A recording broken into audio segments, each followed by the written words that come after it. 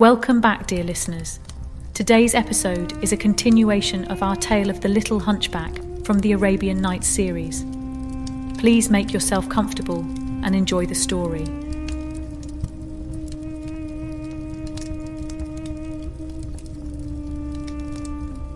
As long as our father lived, Al-Nashar was very idle. Instead of working for his bread, he was not ashamed to ask for it every evening and to support himself next day on what he had received the night before. When our father died, worn out by age, he only left 700 silver drachmas to be divided among us, which made 100 for each son. Al-Nashar, who had never possessed so much money in his life, was quite puzzled to know what to do with it. After reflecting upon the matter for some time, he decided to lay it out on glasses, bottles, and things of that sort, which he would buy from a wholesale merchant. Having bought his stock, he next proceeded to look out for a small shop in a good position, where he sat down at the open door, his wares being piled up in an uncovered basket in front of him, waiting for a customer among the passers-by. In this attitude, he remained seated, his eyes fixed on the basket, but his thoughts far away. Unknown to himself, he began to talk out loud, and a tailor, whose shop was next door to his, heard quite plainly what he was saying. "This basket," said Al-Nashar to himself, "has cost me 100 drachmas, all that I possess in the world. Now in selling the contents, piece by piece, I shall turn 200, and these hundreds I shall again lay out in glass, which will produce 400. By this means I shall in course of time make 4,000 drachmas, which will easily double themselves.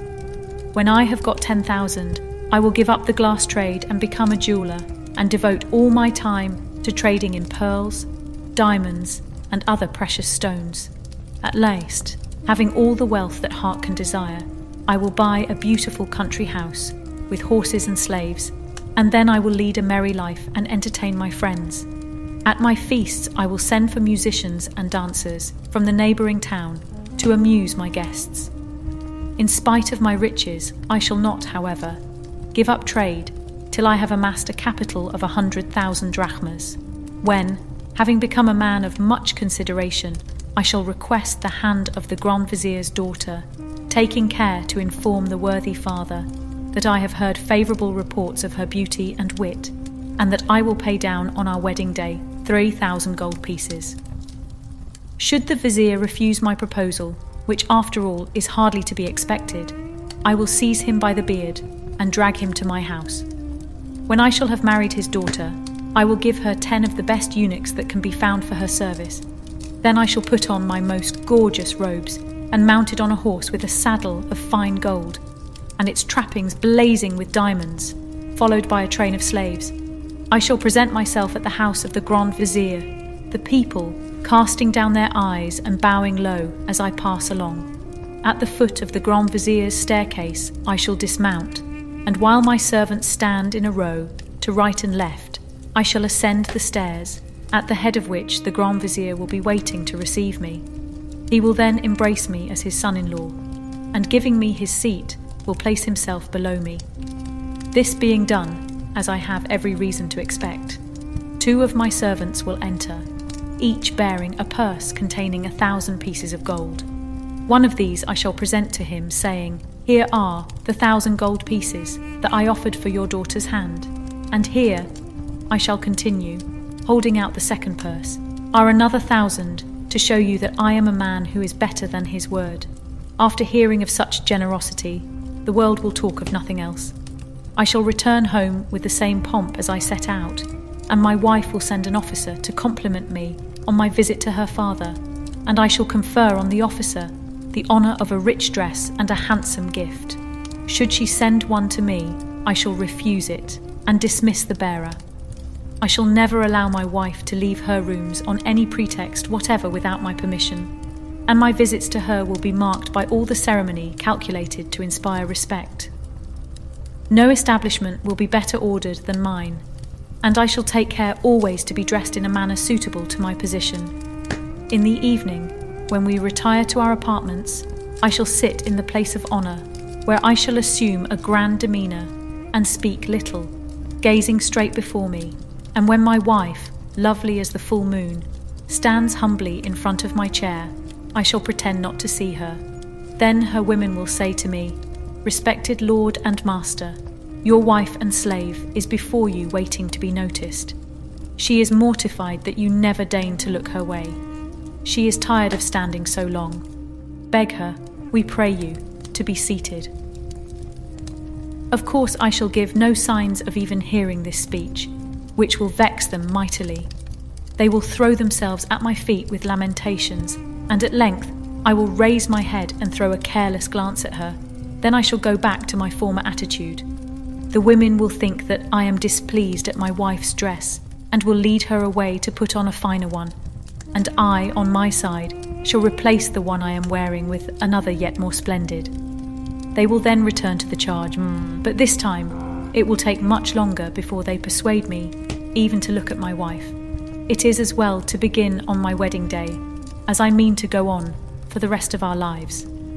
The next day she will complain to her mother of the way she has been treated, which will fill my heart with joy. Her mother will come to seek me, and, kissing my hands with respect, will say, "My lord," for she could not dare to risk my anger by using the familiar title of son-in-law. "My lord, do not, I implore you, refuse to look upon my daughter or to approach her. She only lives to please you, and loves you with all her soul." But I shall pay no more heed to my mother-in-law's words than I did to those of the woman. Again she will beseech me to listen to her entreaties, throwing herself this time at my feet, but all to no purpose. Then, putting a glass of wine into my wife's hand, she will say to her, "There, present that to him yourself. He cannot have the cruelty to reject anything offered by so beautiful a hand." And my wife will take it and offer it to me trembling with tears in her eyes, but I shall look in the other direction. This will cause her to weep still more, and she will hold out the glass crying, "Adorable husband, never shall I cease my prayers till you have done me the favour to drink." Sick of her importunity, these words will goad me to fury. I shall dart an angry look at her and give her a sharp blow on the cheek, at the same time giving her a kick so violent that she will stagger across the room and fall onto the sofa. "My brother," pursued the barber, "was so much absorbed in his dreams that he actually did give a kick with his foot, which unluckily hit the basket of glass. It fell into the street and was instantly broken into 1,000 pieces. His neighbour, the tailor, who had been listening to his visions, broke into a loud fit of laughter as he saw this sight. "Wretched man," he cried, "you ought to die of shame at behaving so to a young wife who has done nothing to you. You must be a brute for her tears and prayers not to touch your heart. If I were the Grand Vizier, I would order you 100 blows from a bullock whip, and would have you led round the town accompanied by a herald, who should proclaim your crimes." The accident, so fatal to all his profits, had restored my brother to his senses, and seeing that the mischief had been caused by his own insufferable pride, he rent his clothes and tore his hair, and lamented himself so loudly that the passers-by stopped to listen. It was a Friday, so these were more numerous than usual. Some pitied Al-Nashar, others only laughed at him, but the vanity which had gone to his head had disappeared with his basket of glass, and he was loudly bewailing his folly, when a lady, evidently a person of consideration, rode by on a mule. She stopped and inquired what was the matter and why the man wept. They told her that he was a poor man who had laid out all his money on this basket of glass, which was now broken. On hearing the cause of these loud wails, the lady turned to her attendant and said to him, "Give him whatever you have got with you." The man obeyed and placed in my brother's hands a purse containing 500 pieces of gold. Al-Nashar almost died of joy on receiving it. He blessed the lady 1,000 times, and, shutting up his shop, where he had no longer anything to do, he returned home. He was still absorbed in contemplating his good fortune when a knock came to his door, and on opening it, he found an old woman standing outside. "My son," she said, I have a favor to ask of you. It is the hour of prayer, and I have not yet washed myself. Let me, I beg you, enter your house and give me water." My brother, although the old woman was a stranger to him, did not hesitate to do as she wished. He gave her a vessel of water, and then went back to his place and his thoughts. And with his mind busy over his last adventure, he put his gold into a long and narrow purse, which he could easily carry in his belt. During this time, the old woman was busy over her prayers, and when she had finished, she came and prostrated herself twice before my brother, and then rising called down endless blessings on his head. Observing her shabby clothes, my brother thought that her gratitude was in reality a hint that he should give her some money to buy some new ones, so he held out 2 pieces of gold. The old woman started back in surprise, as if she had received an insult. "Good heavens," she exclaimed, "what is the meaning of this? Is it possible that you take me, my lord, for one of those miserable creatures who force their way into houses to beg for alms? Take back your money. I am thankful to say I do not need it, for I belong to a beautiful lady who is very rich and gives me everything I want." My brother was not clever enough to detect that the old woman had merely refused the 2 pieces of money he had offered her in order to get more, but he inquired if she could procure him the pleasure of seeing this lady. "Willingly," she replied, "and she will be charmed to marry you and to make you the master of all her wealth. So pick up your money and follow me."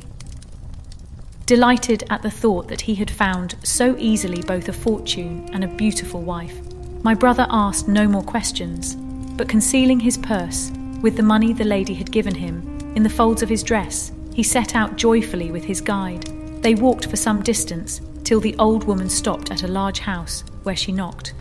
The door was opened by a young Greek slave, and the old woman led my brother across a well-paved court into a well-furnished hall. Here she left him to inform her mistress of his presence, and as the day was hot, he flung himself on a pile of cushions and took off his heavy turban. In a few minutes there entered a lady, and my brother perceived at the first glance that she was even more beautiful and more richly dressed than he had expected. He rose from his seat, but the lady signed to him to sit down again and placed herself beside him. After the usual compliments had passed between them, she said, "We are not comfortable here. Let us go into another room." And passing into a smaller chamber, apparently communicating with no other, she continued to talk to him for some time. Then rising hastily, she left him, saying, "Stay where you are. I will come back in a moment." He waited as he was told, but instead of the lady, there entered a huge black slave with a sword in his hand. Approaching my brother with an angry countenance, he exclaimed, "What business have you here?" His voice and manner were so terrific that Al-Nashar had not strength to reply, and allowed his gold to be taken from him, and even sabre cuts to be inflicted on him without making any resistance.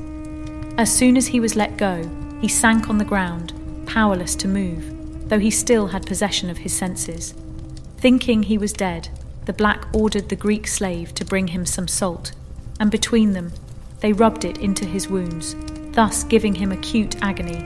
Though he had the presence of mind to give no sign of life, they then left him, and their place was taken by the old woman, who dragged him to a trap door and threw him down into a vault filled with the bodies of murdered men.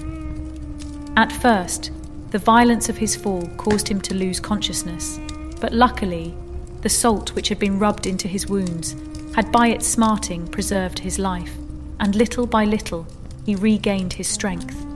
At the end of 2 days, he lifted the trapdoor during the night and hid himself in the courtyard till daybreak, when he saw the old woman leave the house in search of more prey. Luckily, she did not observe him, and when she was out of sight, he stole from this nest of assassins and took refuge in my house. I dressed his wounds and tended him carefully, and when a month had passed, he was as well as ever. His one thought was how to seek revenge on that wicked old hag, and for this purpose he had a purse made large enough to contain 500 gold pieces, but filled it instead with bits of glass. This he tied round him with his sash, and, disguising himself as an old woman, he took a sabre, which he hid under his dress. One morning, as he was hobbling through the streets, he met his old enemy prowling to see if she could find anyone to decoy. He went up to her and, imitating the voice of a woman, he said, "Do you happen to have a pair of scales you could lend me? I have just come from Persia and have brought with me 500 gold pieces, and I am anxious to see if they are the proper weight."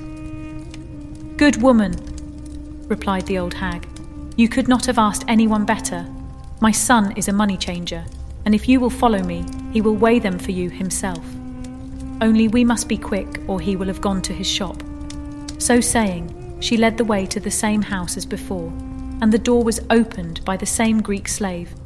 Again my brother was left in the hall, and the pretend son appeared under as the black slave. "Miserable crone," he said to my brother, "get up and come with me," and turned to lead the way to the place of murder.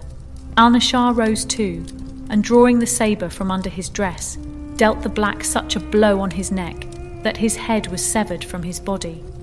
My brother picked up the head with one hand, and seizing the body with the other, dragged it to the vault, when he threw it in and sent the head after it.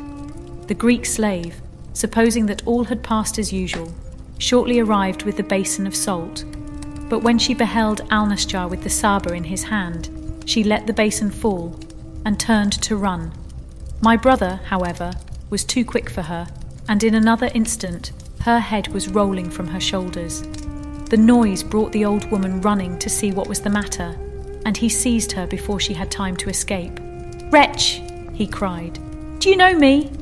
"Who are you, my lord?" she replied, trembling all over. "I have never seen you before." "I am he whose house you entered to offer your hypocritical prayers. Don't you remember now?" She flung herself on her knees to implore mercy, but he cut her in 4 pieces. There remained only the lady, who was quite ignorant of all that was taking place around her. He sought her through the house, and when at last he found her, she nearly fainted with terror at the sight of him.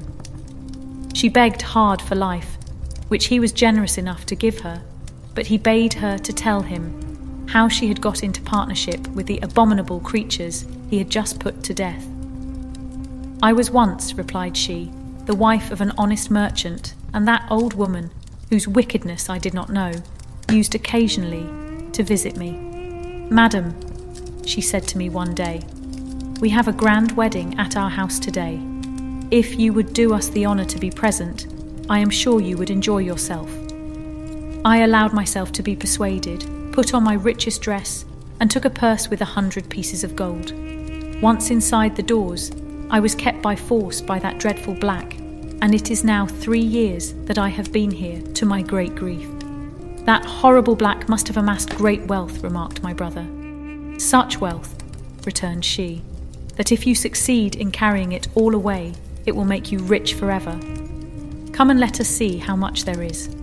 She led Al-Nashar into a chamber filled with coffers packed with gold, which he gazed at with an admiration he was powerless to conceal.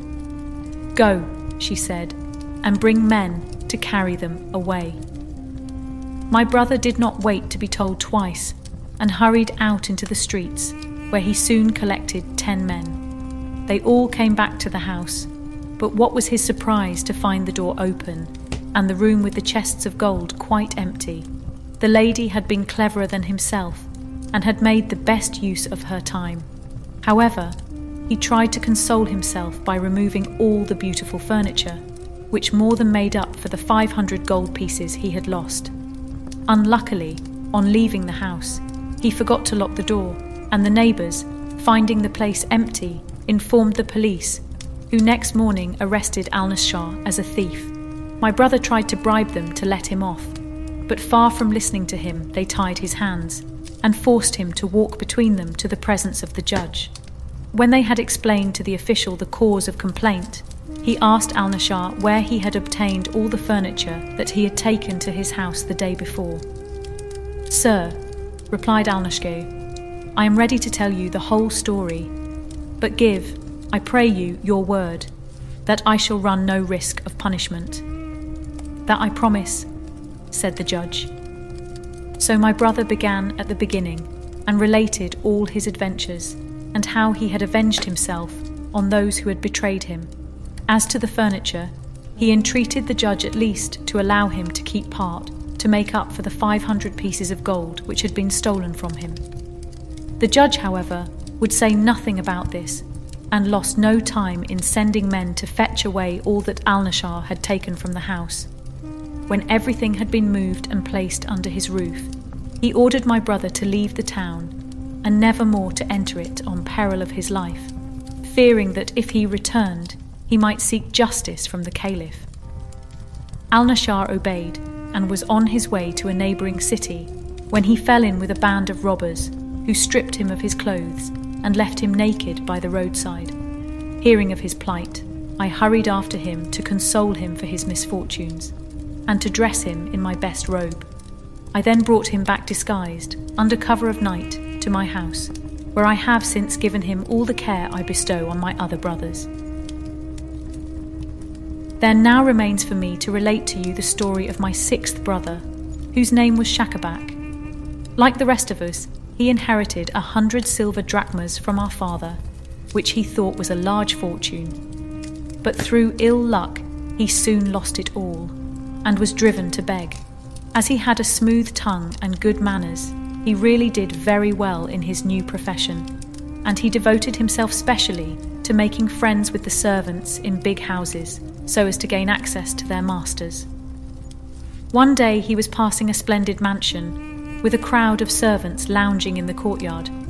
He thought that from the appearance of the house, it might yield him a rich harvest, so he entered and inquired to whom it belonged. "My good man, where do you come from?" replied the servant. "Can't you see for yourself that it can belong to nobody but a Barmecide?" For the Barmecides were famed for their liberality and generosity. My brother, hearing this, asked the porters, of whom there were several, if they would give him alms. They did not refuse, but told him politely to go in and speak to the master himself. My brother thanked them for their courtesy and entered the building, which was so large that it took him some time to reach the apartments of the Barmecide. At last, in a room richly decorated with paintings, he saw an old man with a long white beard sitting on a sofa, who received him with such kindness that my brother was emboldened to make his petition. "My lord," he said, "you behold in me a poor man who only lives by the help of persons as rich and as generous as you." Before he could proceed further, he was stopped by the astonishment shown by the Barmecide.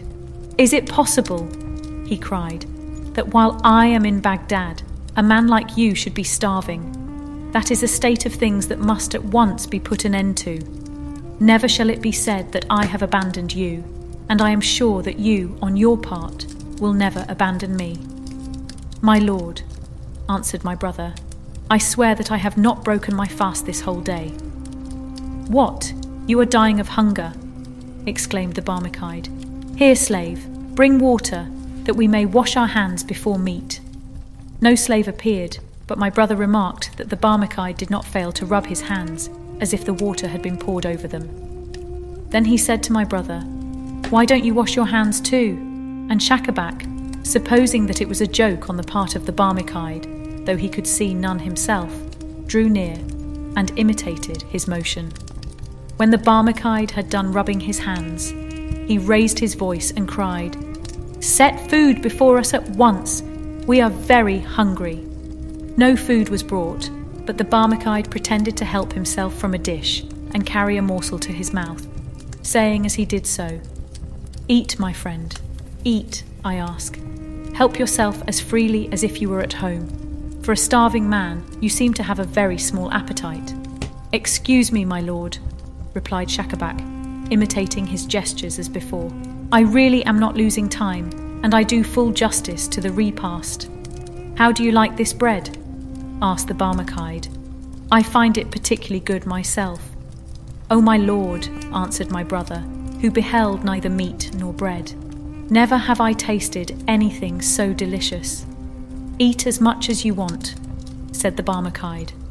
"I bought the woman who makes it for 500 pieces of gold, so that I might never be without it."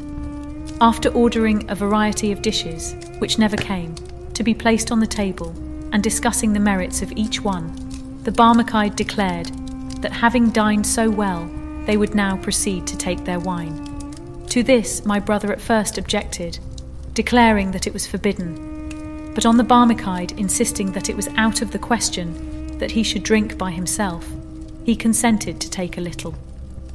The Barmecide, however, pretended to fill their glasses so often that my brother feigned that the wine had gone into his head and struck the Barmecide such a blow on the head that he fell to the ground. Indeed, he raised his hand to strike him a second time when the Barmecide cried out that he was mad, upon which my brother controlled himself and apologised and protested that it was all the fault of the wine he had drunk. At this, the Barmecide, instead of being angry, began to laugh and embraced him heartily. "I have long been seeking," he exclaimed, "a man of your description, and henceforth my house shall be yours. You have had the good grace to fall in with my humour, and to pretend to eat and to drink when nothing was there. Now you shall be rewarded by a really good supper." Then he clapped his hands, and all the dishes were brought that they had tasted in imagination, before and during the repast. Slaves sang and played on various instruments. All the while, Schacabac was treated by the Barmecide as a familiar friend, and dressed in a garment out of his own wardrobe. 20 years passed by, and my brother was still living with the Barmecide, looking after his house and managing his affairs. At the end of that time, his generous benefactor died without heirs, so all his possessions went to the prince. They even despoiled my brother of those that rightly belonged to him, and he, now as poor as he had ever been in his life, decided to cast in his lot with a caravan of pilgrims who were on their way to Mecca. Unluckily, the caravan was attacked and pillaged by the Bedouins, and the pilgrims were taken prisoners. My brother became the slave of a man who beat him daily, hoping to drive him to offer a ransom, although, as Schacabac pointed out, it was quite useless trouble, as his relations were as poor as himself.